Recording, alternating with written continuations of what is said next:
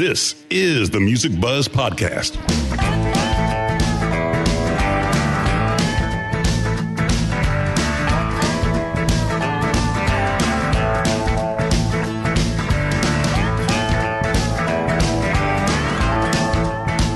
The Music Buzz Podcast features candid discussions with and about those behind the scenes in the music business, including industry veterans representing the segments of musician, design, and live.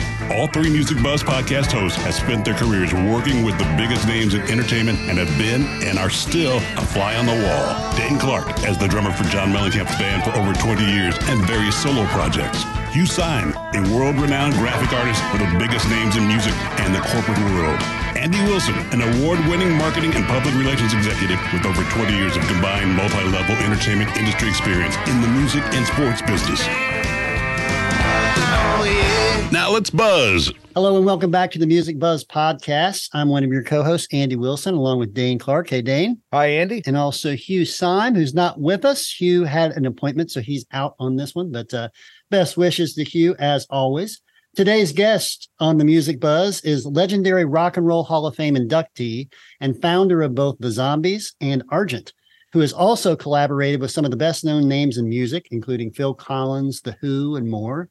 Please welcome to the Music Buzz Podcast, Rod Argent. Welcome, Rod. Thank you so much. Great to be here. Man, it's such an honor to talk to you today. I was reading someplace, and I totally agree with this statement that was talking about the original British invasion, and it said there were three groups that were way more harmonically advanced than all the other British invasion bands: the Beatles, the Kinks, and the Zombies.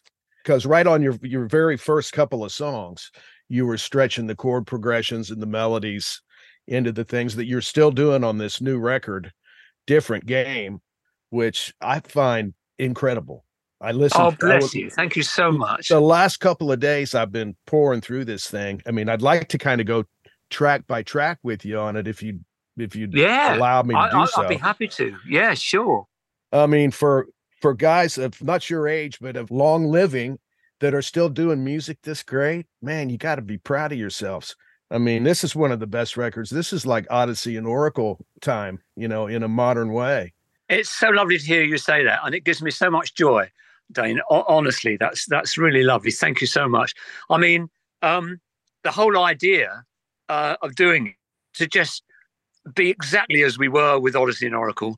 It's interesting because Chris White and myself produced Odyssey and Oracle because we'd become so frustrated with how our recent singles have been sounding.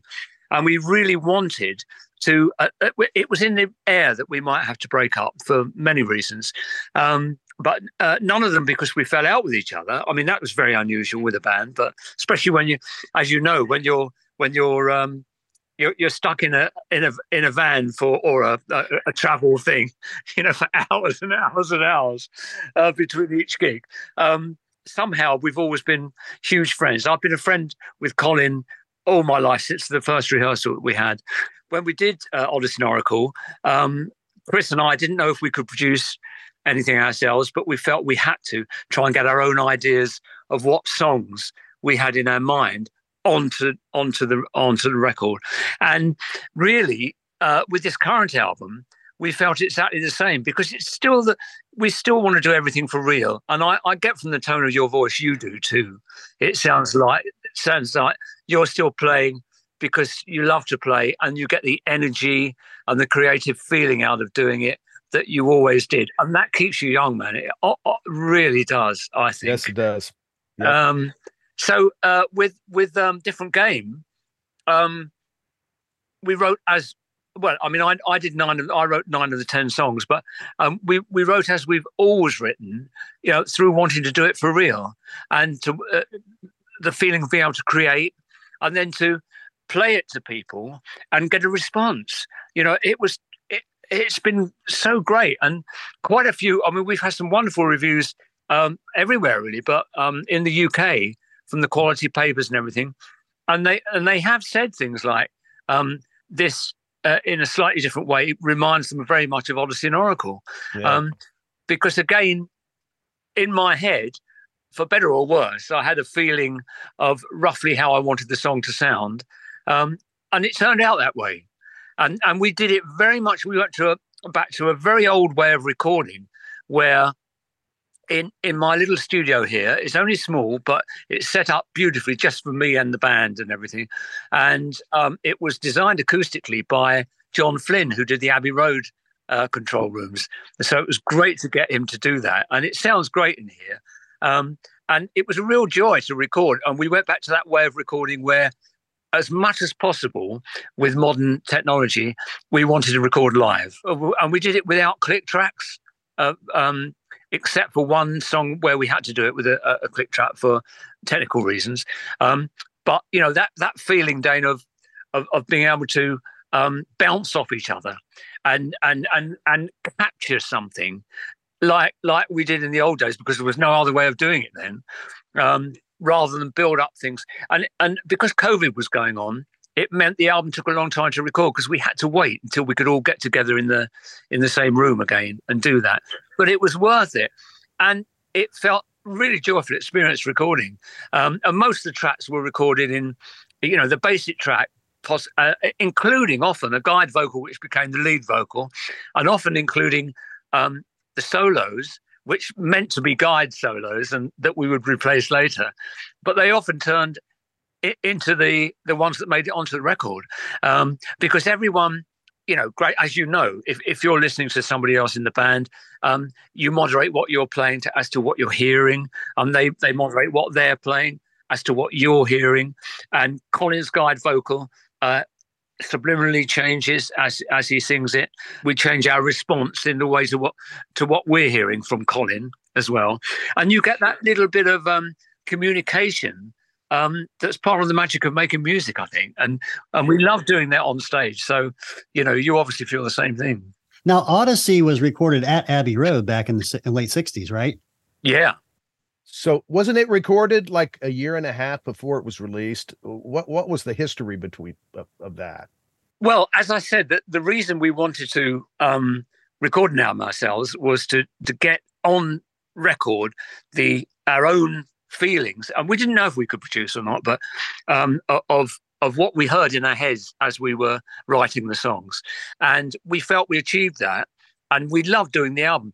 But basically, a financial reason, it was in the air the band might split up. Now, there was a division because we had very, very honest publishers. So myself and Chris White had a good amount of income.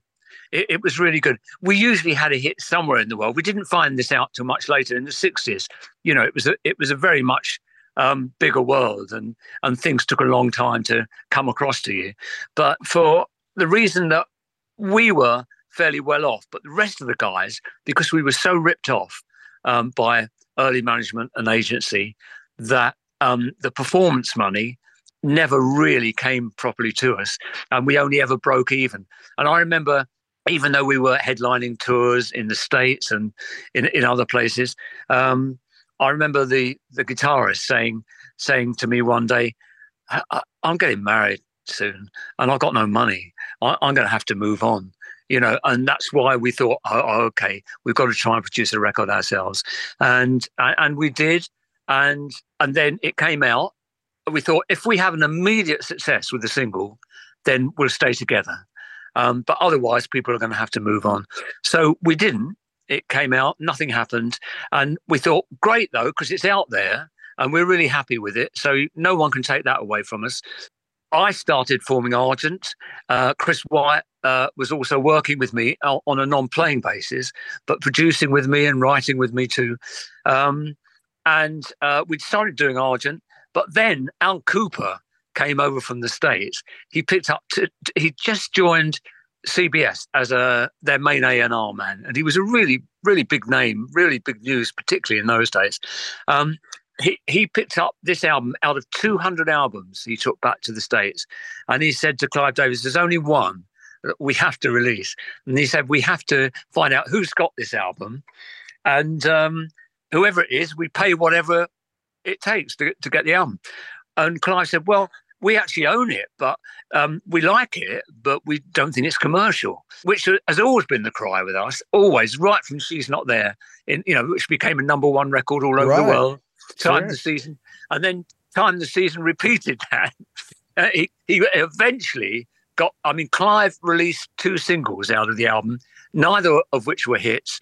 And he said, Al, we got to move on now. And Al said, please, Clive, let me have my choice just once. And he said, yeah, okay, one, last shot, all right? So he put out Time the Season, and it eventually became #1 in Cashbox, and 2 or 3 in Billboard, and it became #1 all over the world, except for the UK. Really? Really? Wow. So Al Cooper really went to bat for you guys, man. Oh man, Wow. he did How so fabulous. much. Such a sweet man. I mean, and a great producer himself, and some great tie-ups with his musical creativity. From Dylan, from walking into the session and not really being an organ player and just sitting back there. He's a trip. That's great. The greatest. He told me that when he played on Like a Rolling Stone, he said he just sneaked into the studio because he wanted to be there. And the guy that was producing knew him slightly, but knew him as a guitar player. Wilson, yeah. Yeah. So he went in, sat down where he saw a vacant Hammond organ, which someone had used, and whatever sound was on there, he used. He didn't know really. He wasn't totally sure about how to change it, and he couldn't hear anything. So he played that. When he went back into the control room, Dylan said, "Hey, what's that organ? What's that organ doing?" And the producer said, "Oh, he shouldn't even have been there." And Dylan said, "Turn it up. I love it." And that became a hook for the whole song. Well, yeah. And that was Al's first foray into. I mean, he huge producer himself, and with Blood, Sweat and Tears. Blood, Sweat and Tears, first record, yeah. Right place at the right time and having the balls at the right time. Well, and you can hear him like Right hesitate because he's not sure of the chords. So the chord will go, he'll be go, He's like he's waiting a half note or a quarter note before he plays his. I hear that, what they're doing now. And he finally kind of learns it at the end or whatever. But yeah, now, what a something trip. similar happened to me in the when was it? In the 90s, right? When I became fairly well known as a producer with Peter Van Hook, and we did Now and by a woman called Tanisha Tikaram, which sold 4 million in Europe and everything.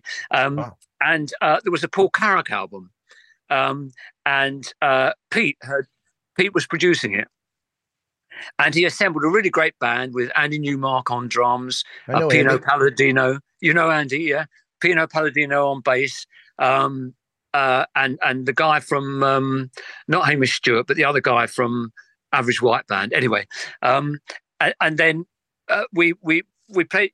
There was one or two chord sheets and played 1 or 2 tracks, and I did that, and I was on Hammond, and then Paul said, "I tell you what we should do now." He'd written a song for the Eagles, which went into the top 10, which was "Love Will Keep You Alive." If you're hungry, love will keep you alive. Oh, Peter Van Hook wrote that song?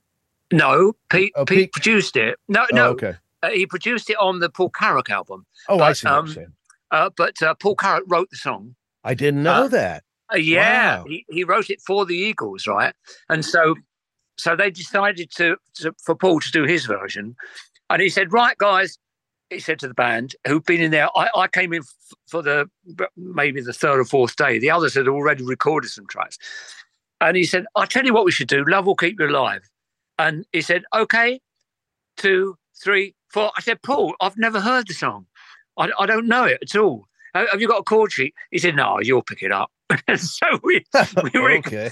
He said, we recorded it, without any rehearsal or anything, and somehow I managed to get it together, and it ended up on the album. That take that's awesome. That take, yeah. That's great. I love it. I love the seat of your pants stuff, man. Oh, that's some of the best. I know, and sometimes you only do it when you've got no choice. Right, that's true. Man, actually, Hold Your Head Up with Argent was Seat of the Pants, because I wrote that with Chris White. It was basically Chris White's idea, and we went in the studio to record it, and Bob Henry, the drummer, had never heard it before, ever, and he really had to listen and so did Jim, the bass player, really, really Jim critically. Rockford.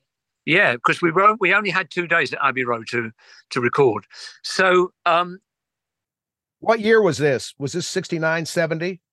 no, this was 72. Okay. 1972. Okay. And we did 32 takes of it. We were there for hours and hours, did 32 takes, including, lots of improvised solos from me and stuff, because the long version was 6.5 minutes long. Sure was. Loved it. and we did 32 takes, and we went back to take 1, as you're talking about Seat of the Pants, because Bob and Jim were really, really listening and giving their first reaction for the first time to what was going on, and we couldn't repeat it. We just couldn't repeat it. And I overdubbed part of the solo again, because I, as I always do. But anyway, I kept what I overdubbed, and that ended up, 3.5 minutes long, the solo.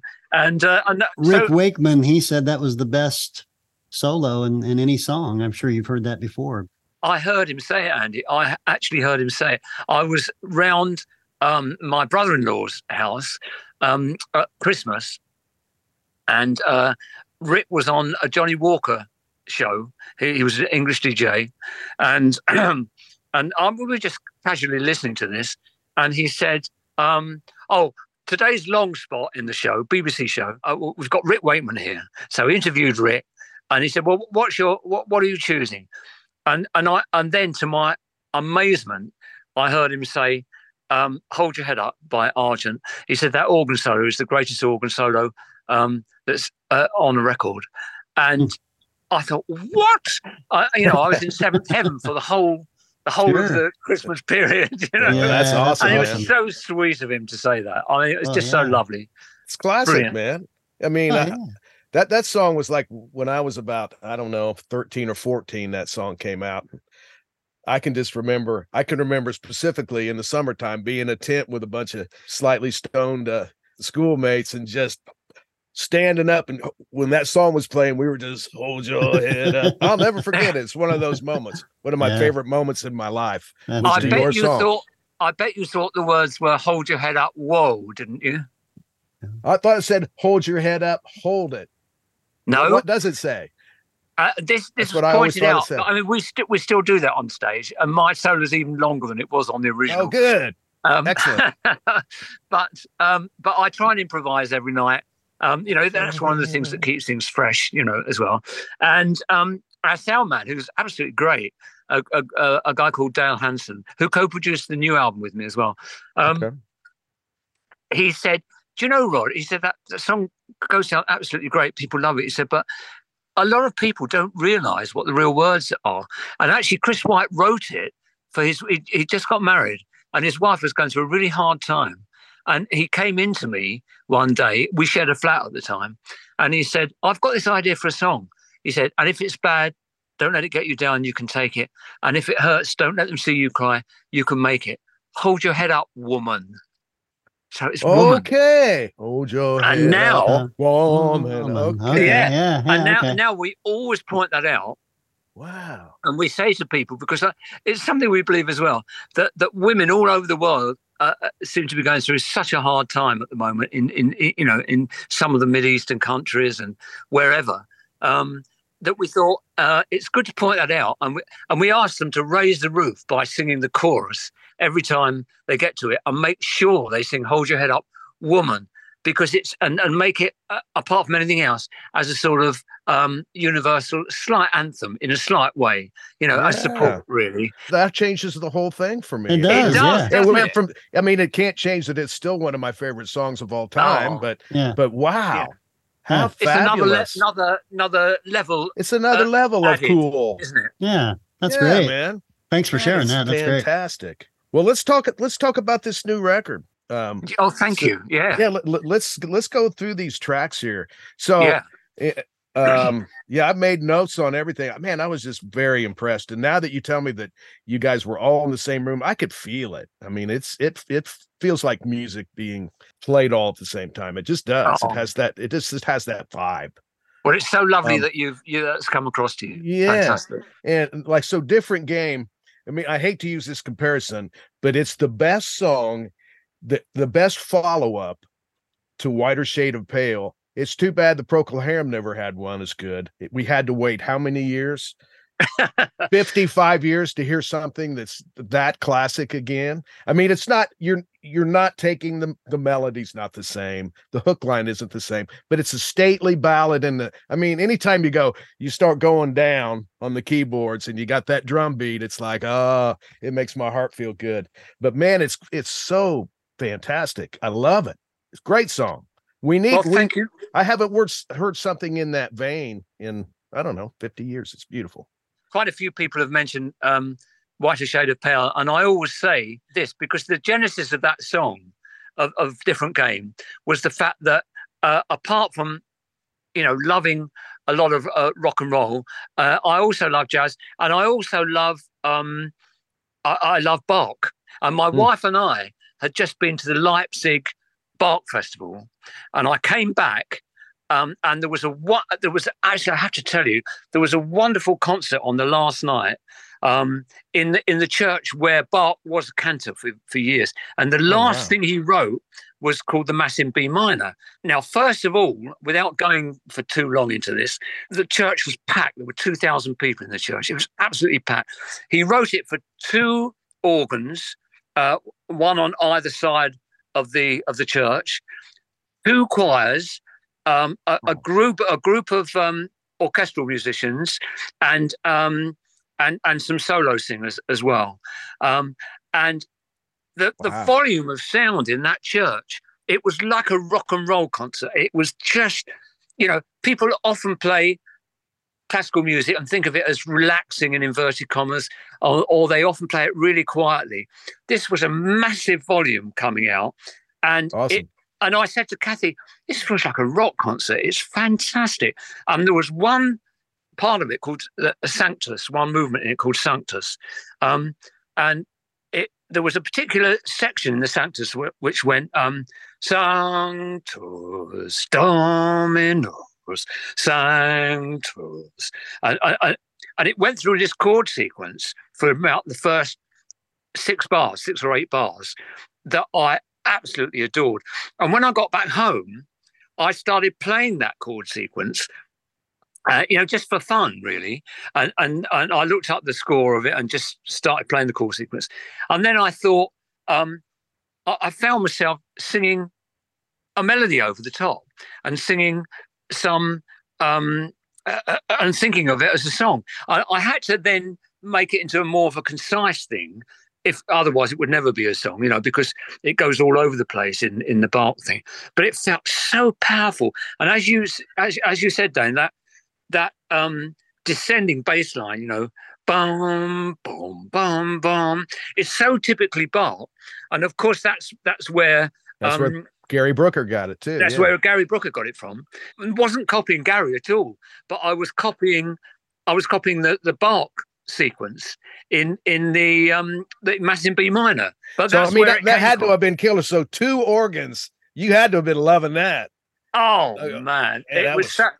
And you know how loud a full organ can be in a church. We can imagine 2 of them on either side, and just smacking out this stuff. Oh man, I thought this is rock and roll. Fantastic. Well, it's a great tune. You guys ended up with a great one. And Colin, man, his singing throughout this is pretty remarkable. It really is. And everybody's playing, the whole band is spot on. The second tune, that's where you bring the Wurlitzer. I assume that's a Wurlitzer, it's a Fender, actually. It's a Fender Rhodes. Is that what you're playing through most of the record? Is a Fender Rhodes? No, that's when it is. It's the Fender Rhodes. I've got quite a few vintage instruments here, and we never take them on the road with us because of practical reasons. But sure. I love recording with them. Oh yeah. And I managed to find the sound, the Fender Rhodes sound that I love the best. It was the one that Chick Corea fell in love with in 1975, and it's the Mark V. Okay, I need to know that. I have those samples, so that's the one I'll start using. The 75 Mach 5. Okay. I absolutely loved it.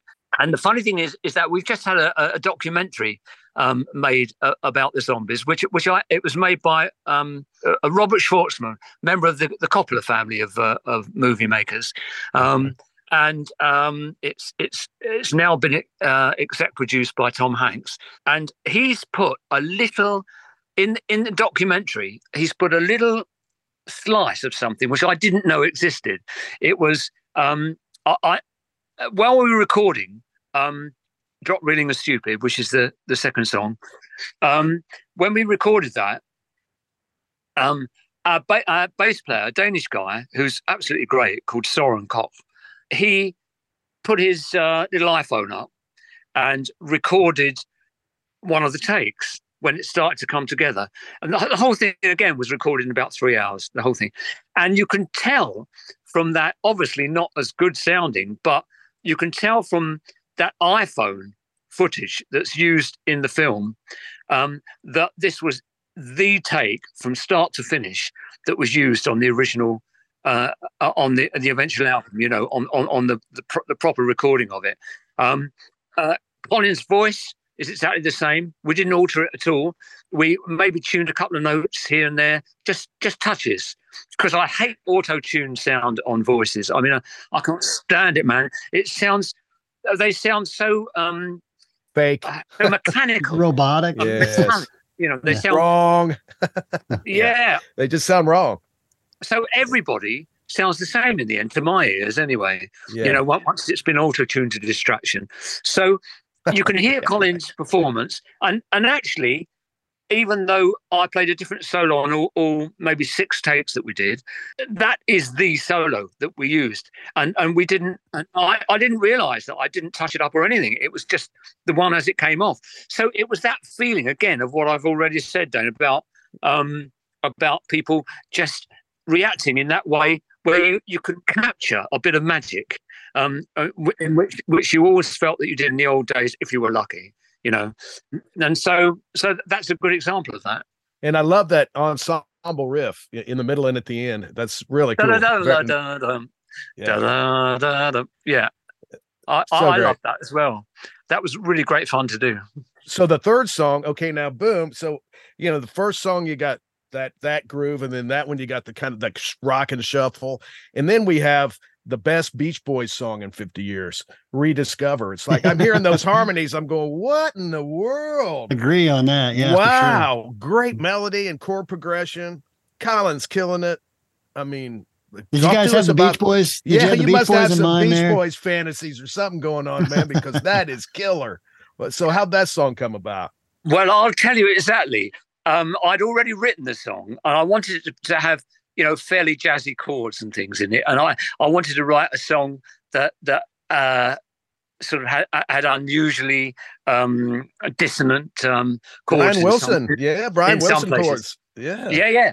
And then I'd written it already, and then we went on tour on a double headline tour with Brian Wilson and his band, and they have about, oh God, how many singers have they got on stage? Maybe even eight or 10 singers or something. And they used to, it was just brilliant. The dressing room we had on this particular evening was just up the road from Brian's, and they always used to go out into the corridor and warm up by singing a cappella. And I just loved the sound of that. And I said to the guys, you know what? It'd be lovely if I could just write an a cappella 8 bars to introduce this song.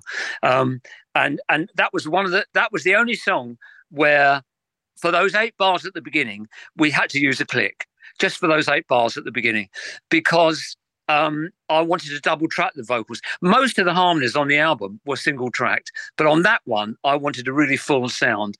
And the next morning, I was in my hotel room, and I had a piano in the room, and I thought, do you know what? I'm going to give this a little go.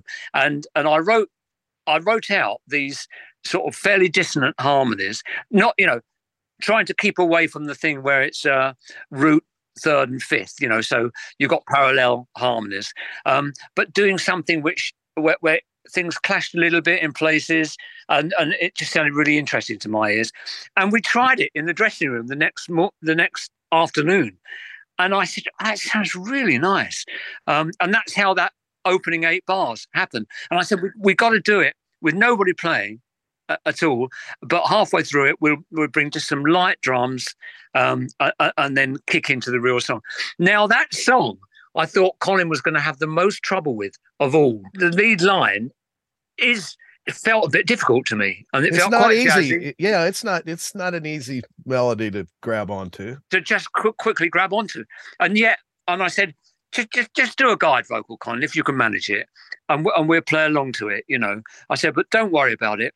Anyway, he did a guide vocal, and I only ever thought of it as a guide vocal, and then about a week, 2 weeks later, when we got back together again, I put it up, and I thought, wow, that's a master vocal, Colin, and that was it. That was his vocal, absolutely straight off the top.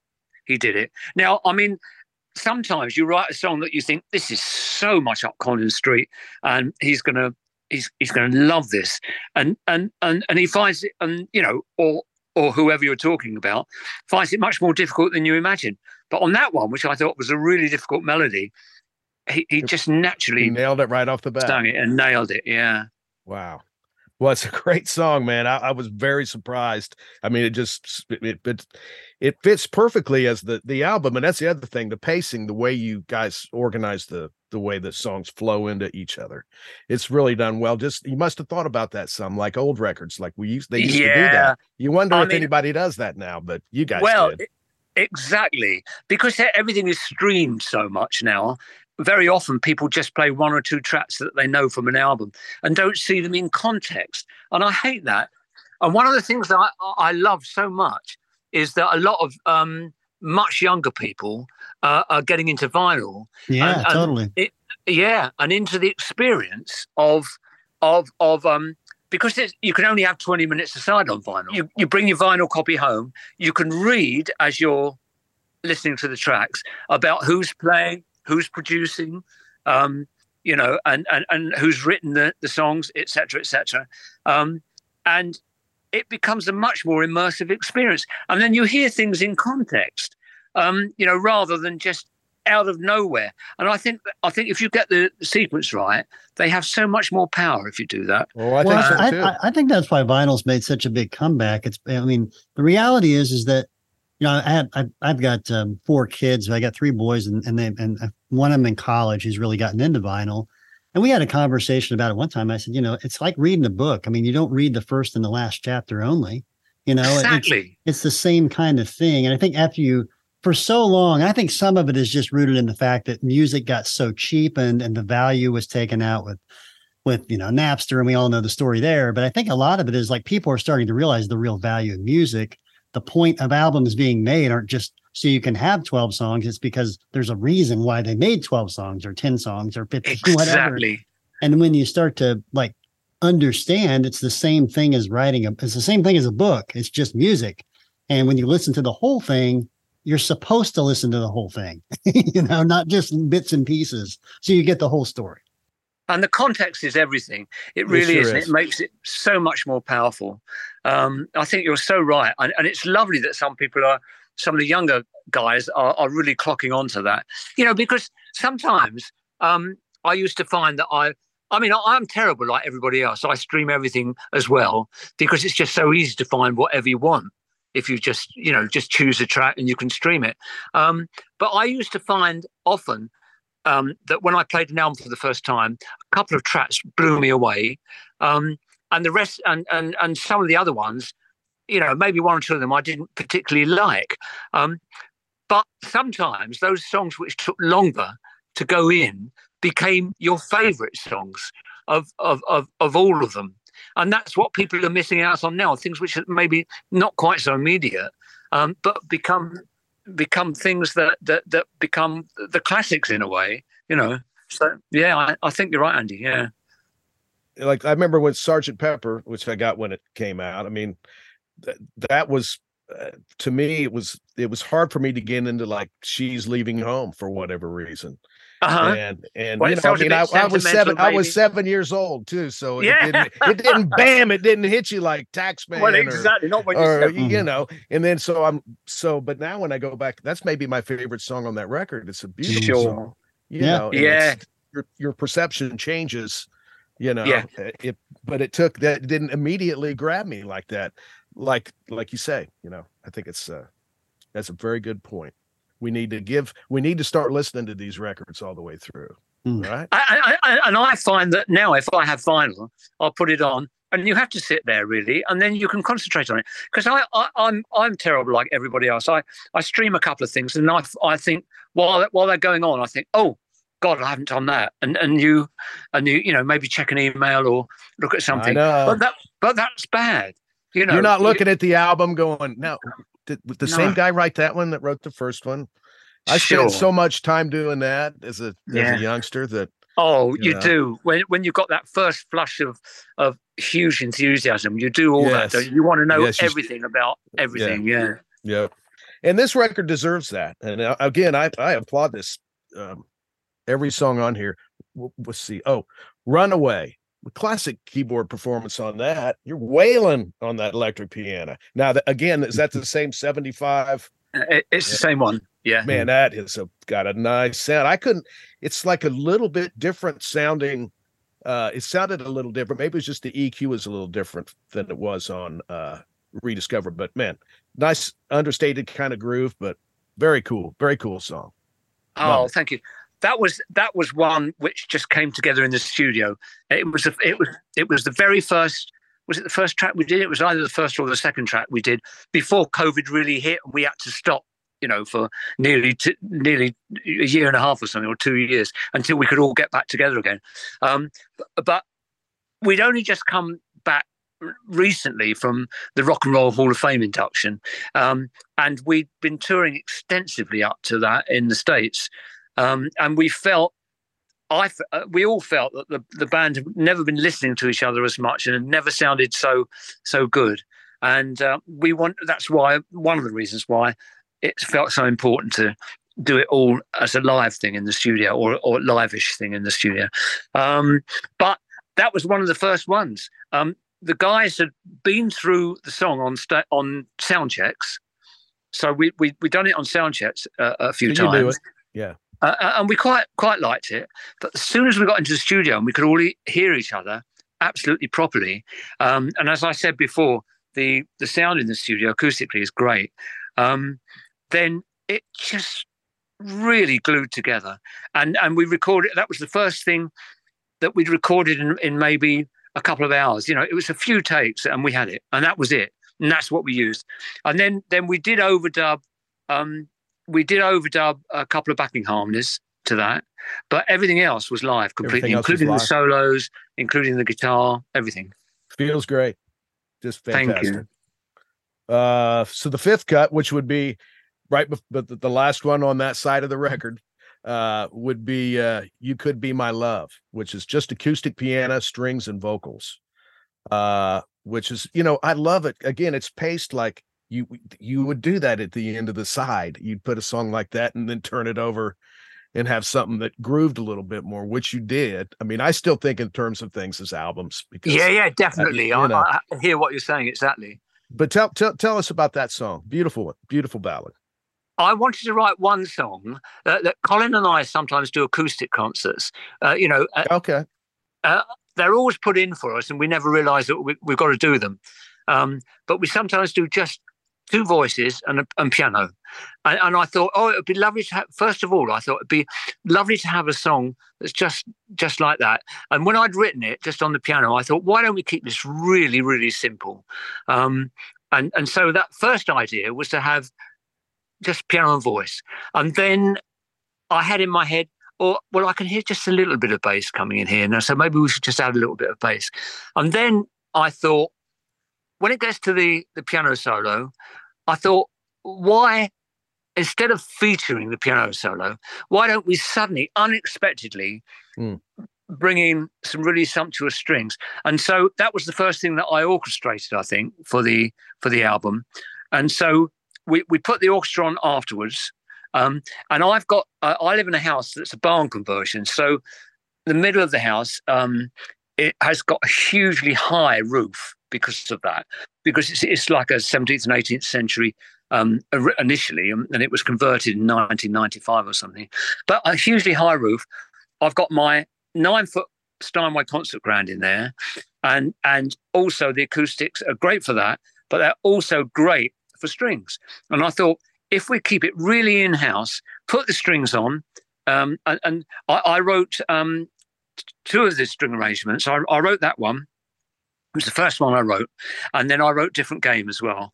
And we recorded that all on one session in the house. And the third song, which was, well, we'll get to that in a minute, and I'll tell you about that. But that was the feeling behind that, you know, and to really feature the strings in the way that what was that album? Was it ABC, where they had a Trevor Horn thing where they had really loud strings? But and I thought, if the strings are going to be there, let's get a beautiful sound. And I loved writing that bit, and it worked beautifully. And I just loved the way it came down. And I thought I'd love to just do a little postscript to the song at the end by playing some really jazz voice piano chords at the very end, and I put that in as well. And I loved Colin singing it, absolutely loved it, and it was a favourite song of mine as well. I really loved the way it turned out. So I'm so pleased that that you reacted to that as well. Let's talk about jumping into another genre. It's like okay, now we got the gospel stylings of Rod Argent here taking over. Yeah. Wow. The band is smoking on that song. So tell us about it. And this is the first time. No, it's not the first time. The first time we heard acoustic piano was You Could Be My Love. Yeah. But this is the first time we've heard the acoustic piano in that gospel kind of wail and groove. Tell us about this tune. Well, it felt to me when as I've already said, we came off the road after being on the road a fairly long time and ending up with the induction into the Rock and Roll Hall of Fame. And I thought, let's go back and do the album. Lots of enthusiasm. And I thought, I really want to write some songs on this album that have got some groove and a bit of real energy in them. Because so many bands of our vintage seem to make an album and they sort of tone everything down a little bit, and it becomes a much more sort of middle of the road in the intensity. And I thought, that's not us on stage. That's not us on stage at all. So, I've got to write 2 or 3 things because I love things with great grooves and great energy. And that was that first one. That was the very first thing we ever recorded, actually, for the album, the very first. And I put a click track down, wrote the song to the click track, and just put a sample piano on it. And as I always do, I finished the vocal on the song and everything, and then I actually wrote the guitar line, that comes in at the beginning and all the way through as a counter to Colin's voice. I actually wrote that, and Tom, our guitarist, got that together, which was great, and then did his own thing on the chorus. And we recorded that, and that was the second one we actually recorded after Runaway. That was the second song we actually recorded, and I loved it. I absolutely loved the recording. I felt it captured all the energy that I wanted, and that was the story of the song, really. It was just huge pleasure, and it was great to be able to play those few bars in the middle with some real jazz chord voicings as well, but really hit it out there, so wanted a great rock and roll song. And as you were mentioning, I love, like you, the feeling of an album having a shape. And after the ones you've talked about, I thought it was time to really hit with something. On beginning of side 2 on the vinyl, I love the vinyl pressing, by the way. It was great. He did a great mastering on it. Came back, and I thought, and the actual vinyl mastering, which is very important, I think, because the sound can change a lot on vinyl. Well, you did a great job, because I could tell you weren't messing around. You were pounding on those keys on that one. Yeah. Putting a little volume behind them. It's a very cool song, man. Thank you. So Love You While I Can, which comes next. It's kind of a different vibe on this one, which is cool. Something different. It's like the picked guitar takes the whole tune. It's got that Dear Prudence thing that it reminded me of. I mean, it just took me to Dear Prudence-y kind of a guitar, which is I hadn't heard on this record so far. That's kind of like the main instrument, it seems like, that goes through. So it's a great song. Love it. Thank you. Well, Tom, our guitarist, he's a terrific player. And I originally wrote that song with that whole guitar riff that he plays, the whole arrangement of the guitar, that was actually written on the piano. And in my head, I thought that's going to sound beautiful just on the piano, maybe with an acoustic guitar, maybe with an acoustic. Just being there a little bit with it as well. And we tried it out on a sound check, and I was really disappointed. I thought, this doesn't really work out at all. I think I was playing a bit of electric piano on it. It just didn't work. And when we got back, I said to Tom, if I score these notes out exactly, his wife is a really good classical pianist, and Tom is a wonderful musician, but he doesn't basically read. So I thought, there's only one way of doing this. I'm going to have to score it out and see if it's possible on the guitar. So score out the piano part. But then his wife can basically help him through the whole thing at home, because it's a very classical sort of thing, But then, But then after she had all that, I think I did hear somewhere Dear Prudence, and I thought, wow, I love that sound. I love the actual guitar sound on that. And I thought, how did they get that? And I've got the Abbey Road book. I think I got it from there. It was talking about recording at Abbey Road. This is wonderful, huge sort of tome. And I found out, I think it was Lennon that played it. Yes, it was. And I think he played an electric guitar, but in an acoustic way. So it was really hard, because it had to be finger picked. Yeah. Finger picking. Yeah. That's the Donovan. Donovan showed him that finger picking in India. In India. Yeah. Really? It's the Donovan finger picking. Yeah. Donovan's a friend of mine. Yeah. Oh man, that's so nice to hear. It's so funny hearing these connections, isn't it? Yeah, it sure is. It's great to hear the connections. So he actually had to learn. So his wife taught him. Yeah, played it on the piano, and then he learned it like that. He learned it. Wow. He spent weeks, getting it absolutely right. Now I didn't know if it was going to work, and we messed around in the studio, and he had to play it. He could have played it on acoustic much more easily, but playing it on the electric apparently was much more difficult because of the finger picking and the difference in the guitar spaces between strings and everything. Yeah. Anyway, we actually did spend on that. That was another one where we had to do it with a click, because we couldn't do it live. That one. That's one that we had to do because of what was going on. And that's one track that I thought Colin it's going to be so easy for Colin to do. The song was actually written because our managers, we've got two managers, American managers. One is male and the other's female, and they got married.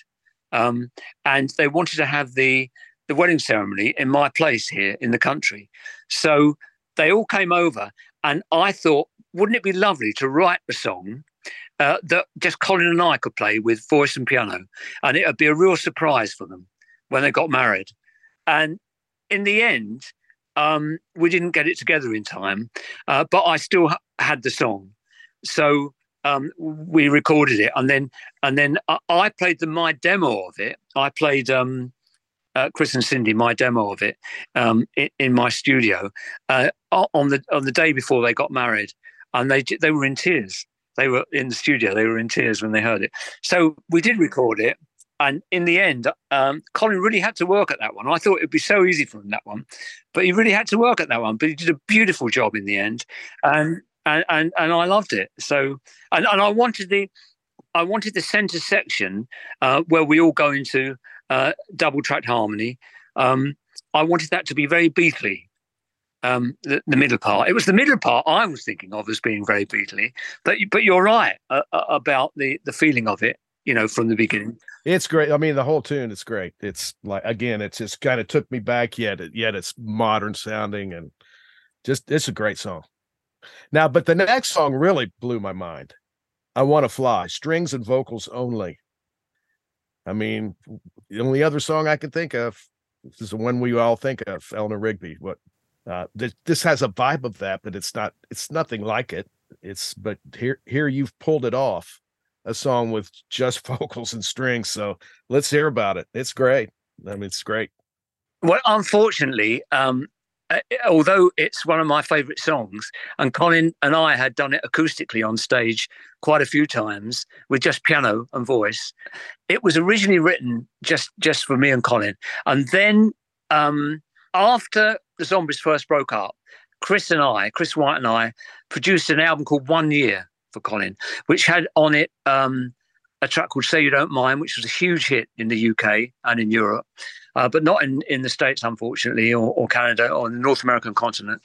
And the string arrangements on 1 Year were absolutely sublime. We got this classical composer called Chris Gunning, who unfortunately has just died.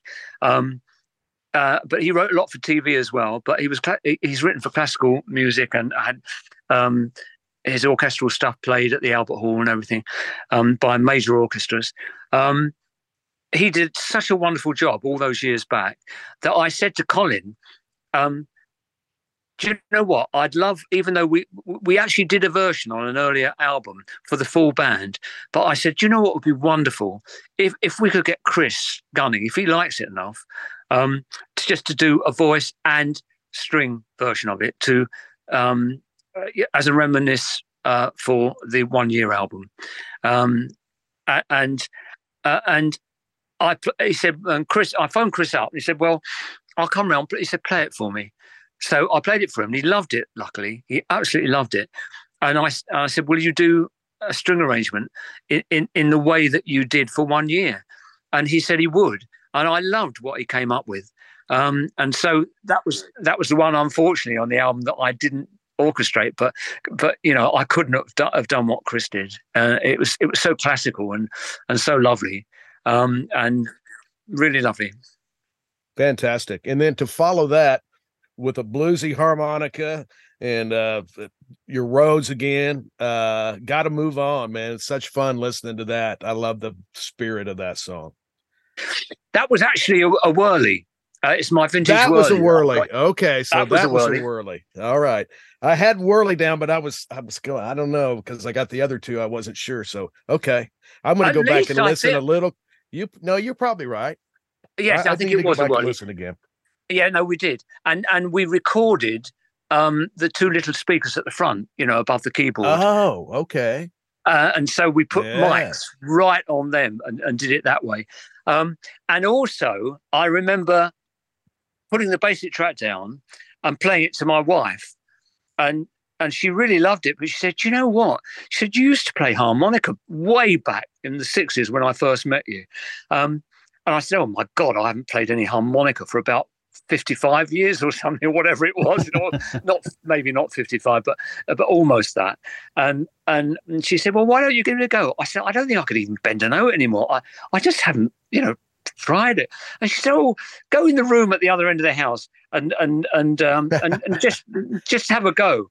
And I started, and first of all, I thought, oh God, this is hopeless. But she came in and said, that sounds great. She said, it needs a bit of work, but it sounds great. And I had a ball recording that. That's the first time I played in harmonica for about 45, 50 years. You had to get your chops up again, huh? Yeah. Oh man, but I can't do it on stage because. How old was that harmonica? Was that like the last time you played harmonica? Was that the same harmonica you used? Yeah, no, it wasn't, unfortunately, because I don't know where that one was. No, I think the one I got was the same one as all the old blues players you used to use. And anyway, I had it took me about, honestly, I had the longest session for one flipping overdub that you'd ever seen there. It was after everyone had gone.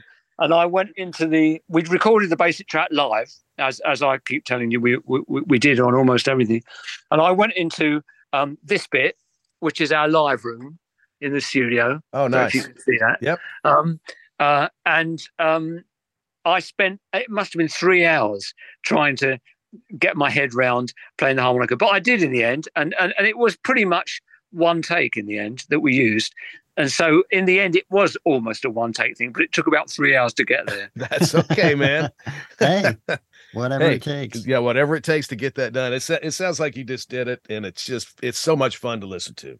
Oh, thank you. It was fun to play. Yeah, it's great. And so then the last song on the record, "The Sun Will Rise Again," Colin, this is weird, but he sounds like Tim Hardin on that. And I know he do a version of Misty Roses way back in the day, a beautiful he version, did a really beautiful version of Misty Roses, and that was a song he found. The guy Chris Gunning that I told you played wrote the strings on I Want to Fly. Yeah.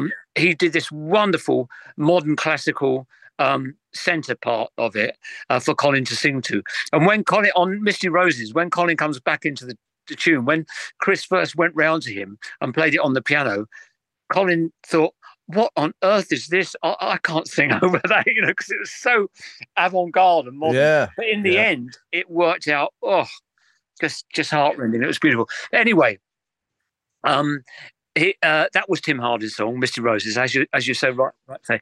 And the lead singer, once many years ago, when we first got back together again, we were playing a festival in Spain, and the Black Crows were headlining, and we sound checked about 2:00 in the afternoon, and they weren't on till much later in the evening, and we saw him standing in the empty audience space, and we thought, what's he doing here? And he came up and said, Misty Roses is one of my favorite tracks of all time on that record. And I thought, what an unlikely, musicians always surprise me in the nicest way, because they have open minds. Like you've got a really open mind, and you hear all things. And it's so lovely to have that. But Colin, that's the song that Colin wrote, and it's the one song that Colin wrote on the album, and he wrote it for his daughter when she was really little, and again she was going through. He was very, very sad. I can't remember what sort of crisis she was going through, but it was his advice to her. And Colin plays classical guitar, but it takes him forever to play it. But did he play the part on there? Is he playing the gut string? Oh. No, Tom did that again. Tom, okay. Beautiful, well done, a guitarist. But he copied every voicing that Colin did on the demo. He absolutely copied it all, and he just nailed the actual precise take. Yeah, he did. He's a good player, man. Wow. The original idea on that was for it just to be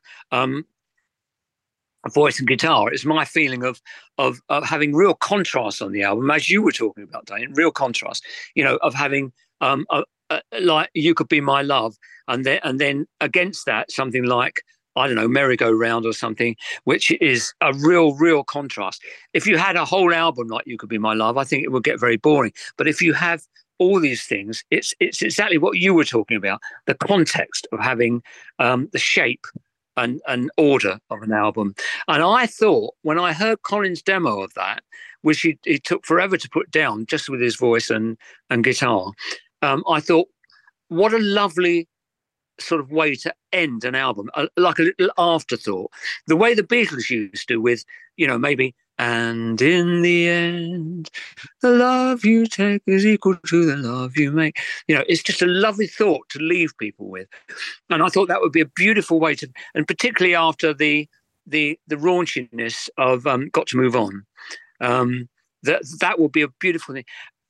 Colin sang it so beautifully, and Tom played it beautifully, and we worked a little bit on the bass part, and that was the song. It was done really, really, really quickly, but Colin knew the song so well, and he sang it so quietly, as he often used to in the old days, and I absolutely love the way that finishes the album.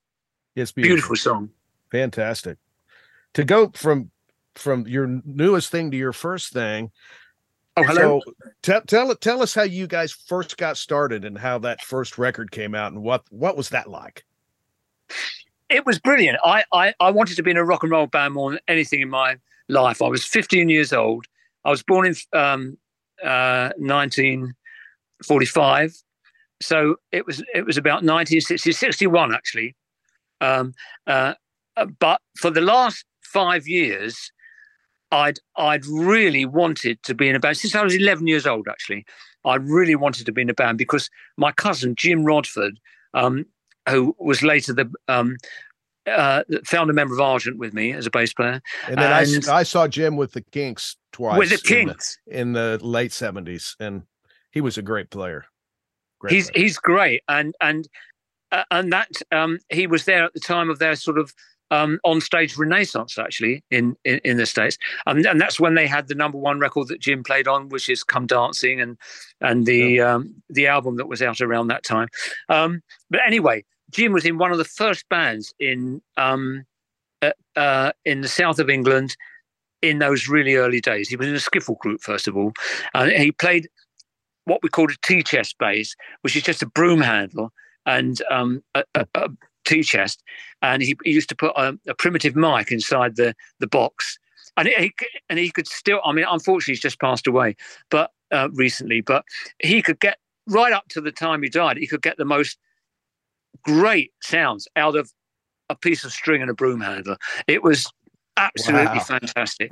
Anyway, I fell in love the day he played me Elvis singing Hound Dog. It changed my life. It really changed my world. And he lived 400 yards away from me, and he was a real enabler. He was a mentor for me throughout my life, really, and always a real help. Absolutely gorgeous bloke. I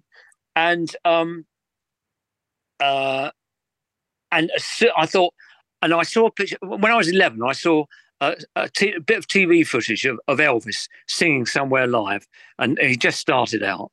And I thought, this is like a being from another universe. And I thought, there's no way anybody in England can really have anything to do with this music properly. But I've got to just get out there when I'm old enough to form a band and get out there and just try and be part of it in my whatever little way I can, Yeah. And the extraordinary thing was that just 8 years later, Elvis had our records on his jukebox, which was absolutely extraordinary in 1964. And I didn't find that out until the 90s, when I was talking about this particular thing. And he said, I can't believe you didn't know Elvis had, because we knocked on Elvis's door and he wasn't there. But his father said, he'll be sorry to have missed you because he loves your music. And I thought, he doesn't know who we are, but wonderful Southern hospitality. And then I was telling this to an Irish DJ many years later, and he said, I'm an Elvis freak. And Elvis he said, I can't believe you didn't know that in '64 he had some of your tracks on his jukebox. So that was really lovely. I can't remember why I started that rambling anecdote, but how we started. The beginning of the career. Got started. Yeah. And so when I was 15, I walked into another classroom at school to meet a friend, and Paul Atkinson was in the corner in a little folk club playing what we would nowadays call, a really good groove on some folk stuff that he was playing. And I thought, that sounds really good. And I love his feeling of time. And I thought, and I went up to him and said, do you want to be in a band? And he said, oh, I don't mind if I do. I said, okay, great. And then that night I went round, what was I at the time? 15, I think. And, or I might have been just 16, I can't remember. And I went round to my friend who lived close to me and I said, how's that bass guitar coming on that you were building? He said, well, it's done. I said, fantastic. You can be in the band. And so he said, okay. And then he said, I've got a mate at school who sits very close to me, and he's a guitarist. I was supposed to be the singer. And he said, he plays guitar and he also sings a little bit. I said, great, absolutely great. So I thought, right, we just need a drummer now. And that end of that week in my school, I was no part of it, but they had an army cadet corps. And one of the guys in my year was playing drums, just that, really. Yeah. And I picked the guy in the band that seemed to have the best sense of rhythm. And I walked up to him afterwards and said, do you want to be a drummer in a band? And he said, yeah, I don't mind if I do. So within 2 weeks, we had a rehearsal. And that's the evening that I met Colin. Colin looked in a terrible state. I remember Jim, as usual, helped. And he drove me to the rehearsal. He loaned me all the Blue Tones gear. That was his first band. He loaned us all that, and he came along to help with the rehearsal. And we went down the road and we started rehearsing, and we thought we sounded sort of pretty shit hot with the Blue Tones gear, and we never had anything like that for ages afterwards. And I was singing a bit.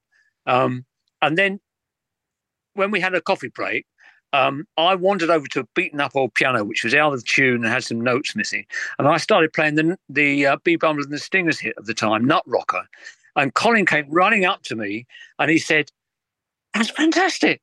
He said, I didn't know you could play like that, piano like that. You've got to play piano in the band. And I said, oh, Colin, I don't think that's the sort of band I've got in mind at all. And I was really confused. And then about half an hour later, we had another coffee break. Colin picked up a guitar and started singing a Ricky Nelson song. It might have been It's Late. It might have been, I can't remember exactly what it was. But I thought he sounded absolutely fantastic. And I couldn't believe what I was hearing. And I said to him, listen, you've got to be the lead singer. You have to be the lead singer. And I'll play piano then. And then that changed my life, because when I first played piano, the only pianos were the ones that were supplied. They were usually about a tone and a half down. So the guitars had to tune down and everything. And the only time you could ever hear me on stage in those days was when I did a Jerry Lee Lewis, down the piano. And therefore I used to do it all night long, or play I'm going to be heard. Exactly, whatever you do. And so, and the thing was that Colin used to judge the success of a gig by how much blood there was on my thumb. There you go. So there you go. We put everything into it in those days. But anyway, that's how we started. We did exactly what Dave Grohl said in such a great way. He said, if you want to be in a band, get together with some friends, go into a garage and suck. And we certainly did in those early days. We certainly did. But we gradually got better. Obviously.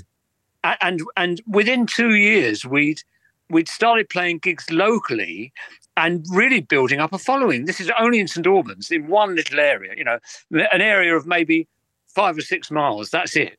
And we were building up audiences of about 400 people.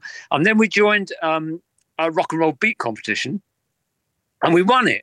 And we beat Jim's band in the final amongst 3 other bands. Jim Rodford's band. Oh. Jim Rodford's band, yeah. Oh, no. Because Jim said to me just a few years ago, before he died, he said to me, do you know what? He said, on that first rehearsal, when you all thought you were sounding pretty hot, he said, I thought no chance, but then we beat them in, we beat them in that. Yeah. And the head of Decca was at the show, and he came backstage afterwards and said, I'd like you to do a record for Decca. And suddenly, our life changed really. And I wrote the first 2 songs I'd ever written, really. And both of them were done in the first recording session. The second one was She's Not There. That became the single, obviously. And the other one, strange enough, when you look on Spotify or whatever, you see one of the most streamed songs is still that first song I ever wrote, which was called "It's All Right with Me." So that was interesting too.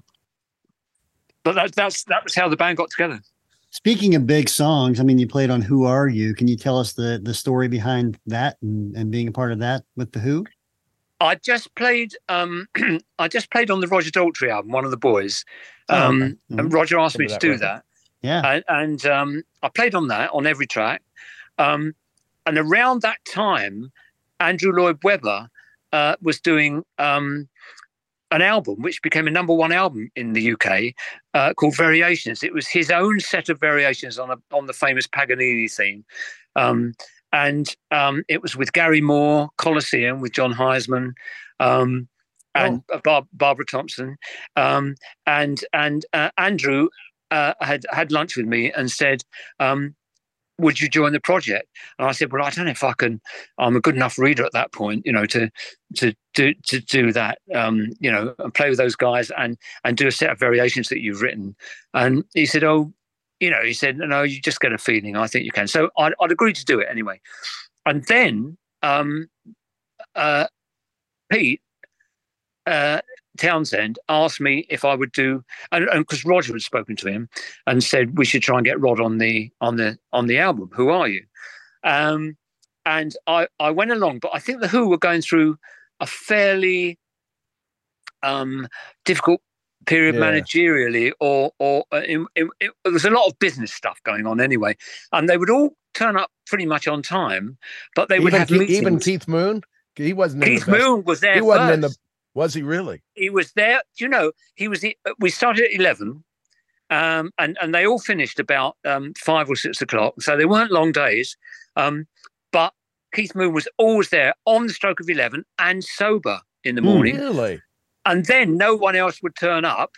So he said to me, I learned my lesson on the first day, actually, because he said, Rod, well, why don't we go down the pub? He said, let's go down the pub and have a drink.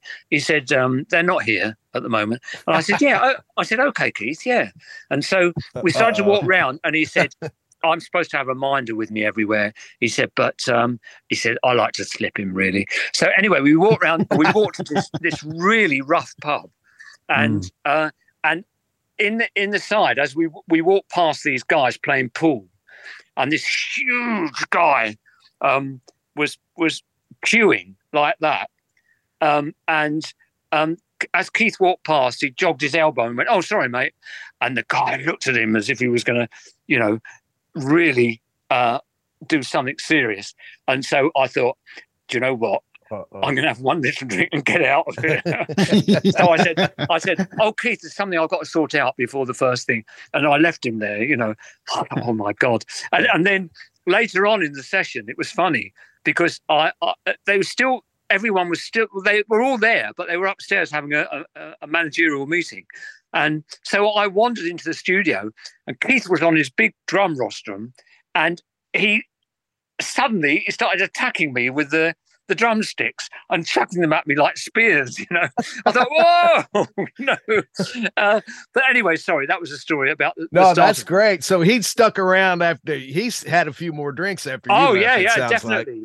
Like. And he was really, really, really sailing by that time, Anyway, the thing was, when we actually recorded tracks, they were done very quickly. The first track I was on, actually, which I'm not credited for, but in some ways it's it's the favorite one I play out of the 3 tracks that I ended up playing on the album. It was called Love Is Coming Down. And I loved playing that. I loved that first track. And in the end, they probably couldn't remember who played on what, so they didn't credit me for that. And then I did play on Who Are You? And I also played on the playing the pianos. You're playing all piano, that right? little stuff on there. Yes. Yeah. Wow. That's fantastic. Yeah, it's killer, man. And I played on a John Entwistle song where he already got a synth sound, and he wanted me just to play this part. And strangely enough, that took me longer than anything else because it was just it's exactly what he wanted. He was very happy with it. In fact, you just had to copy his bass line.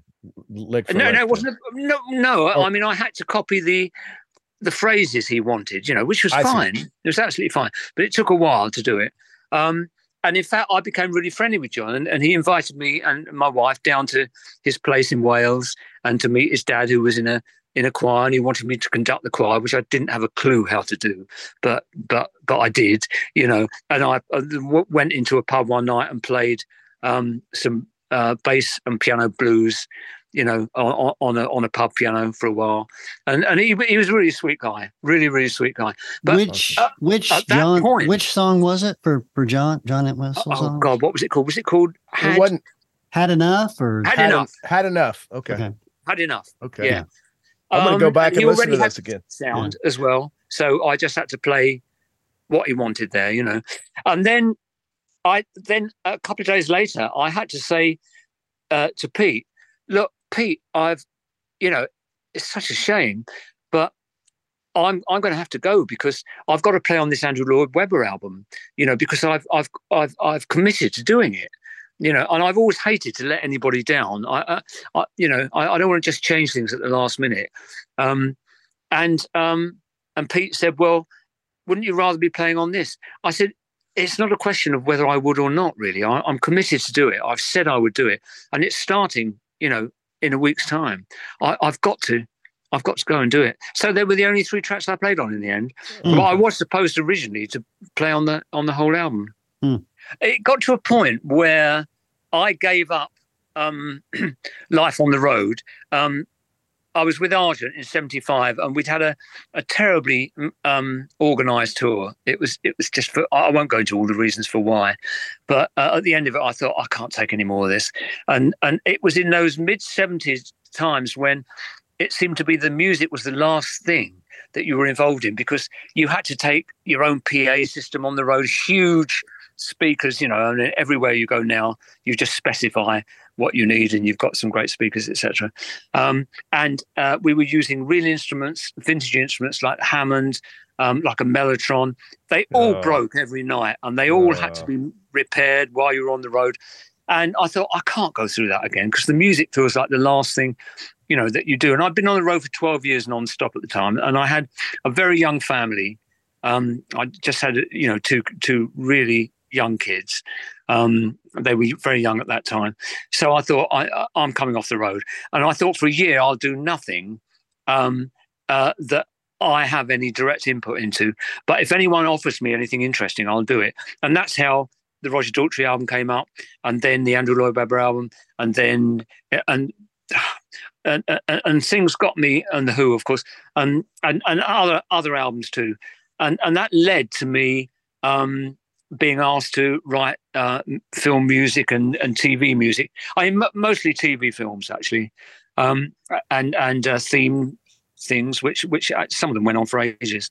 But anyway, that's what happened. And so around that time, I did do some stuff with Jack Lancaster, and I think Wild Connections was one of them. It was obviously Jack that got me to do it, and it was done so quickly that I really don't remember. I played on a Demis Roussos album as well, and I don't remember anything about that either. And Jack Lancaster produced that. I can't remember what that was called. Just another day in the studio. I know how it is, man. I think it was at that time. And in the end, I mean, I enjoyed that for a couple of years. Sure. But I then had enough of that, because I found myself doing all sorts of things. Some of them I really wanted to do, like the Who album, and I loved. I created a lot of things on the Andrew Lloyd Webber album, actually, which became #1 in the UK. But then I found myself being asked to do things miles and miles away for a BBC session or something, and it took me forever to get there. And then I thought, why am I doing this? I just don't want to do it, really. So I gave that up, and I thought, and then I've got a very dear friend who's a classical musician, and he said, why don't you do a classical album? I said, well, I can't. I'm self-taught, I can't do that. And he said, I've heard you half play so many things. Why don't you do some real work for a year? He said, and see what you can do. And I thought, well, I'll give it a shot, because I love classical music as well. And I picked some of my favorite pieces, no matter how simple or how difficult, with one or two exceptions. And I thought, I'm going to just see where I am after a year. And I practiced 3 hours a day for a year, doing nothing else, but, trying to play these classical things. And in the end, I made a bit of a fist of it, actually, and had some really lovely responses about it. And it was just solo piano, classical pieces like Ravel, Bach, Couperin, and many things. Chopin. I did a couple of Chopin studies, and so I really enjoyed trying to stretch myself like that. But I can't play any of those now, because the minute you stop, if you don't keep up that regime, certainly with me, it would take me forever to try and rehearse them and build it up. I did a few concerts, but did you end up memorizing them, or were you still reading them? I ended up memorizing them, actually, the ones I recorded. I had to, really. Yeah, I know what you mean. Yeah, I really had to. Anyway, that's what I did. I think on all of them, I think I memorized them, and took the music along with me to the studio. And Bob, my dear classical friend, he produced the album too. So that was a great. It was just a bit of sort of stretching yourself, really, and trying new. Can we go back and find that? I'd love to hear that. Oh yes, is that available? Yeah, absolutely. What's it called? I don't know whether you can still get it. It's called Rod Argent, and then Classically Speaking. Okay. And it opens with a little bit of Grieg, and then there's a Chopin study that follows that. Wow, that was great, man. Thank you so much for the time today. We really appreciate it. Congrats on the new record. It's fantastic. Oh, thank you, Andy. Thank you so much.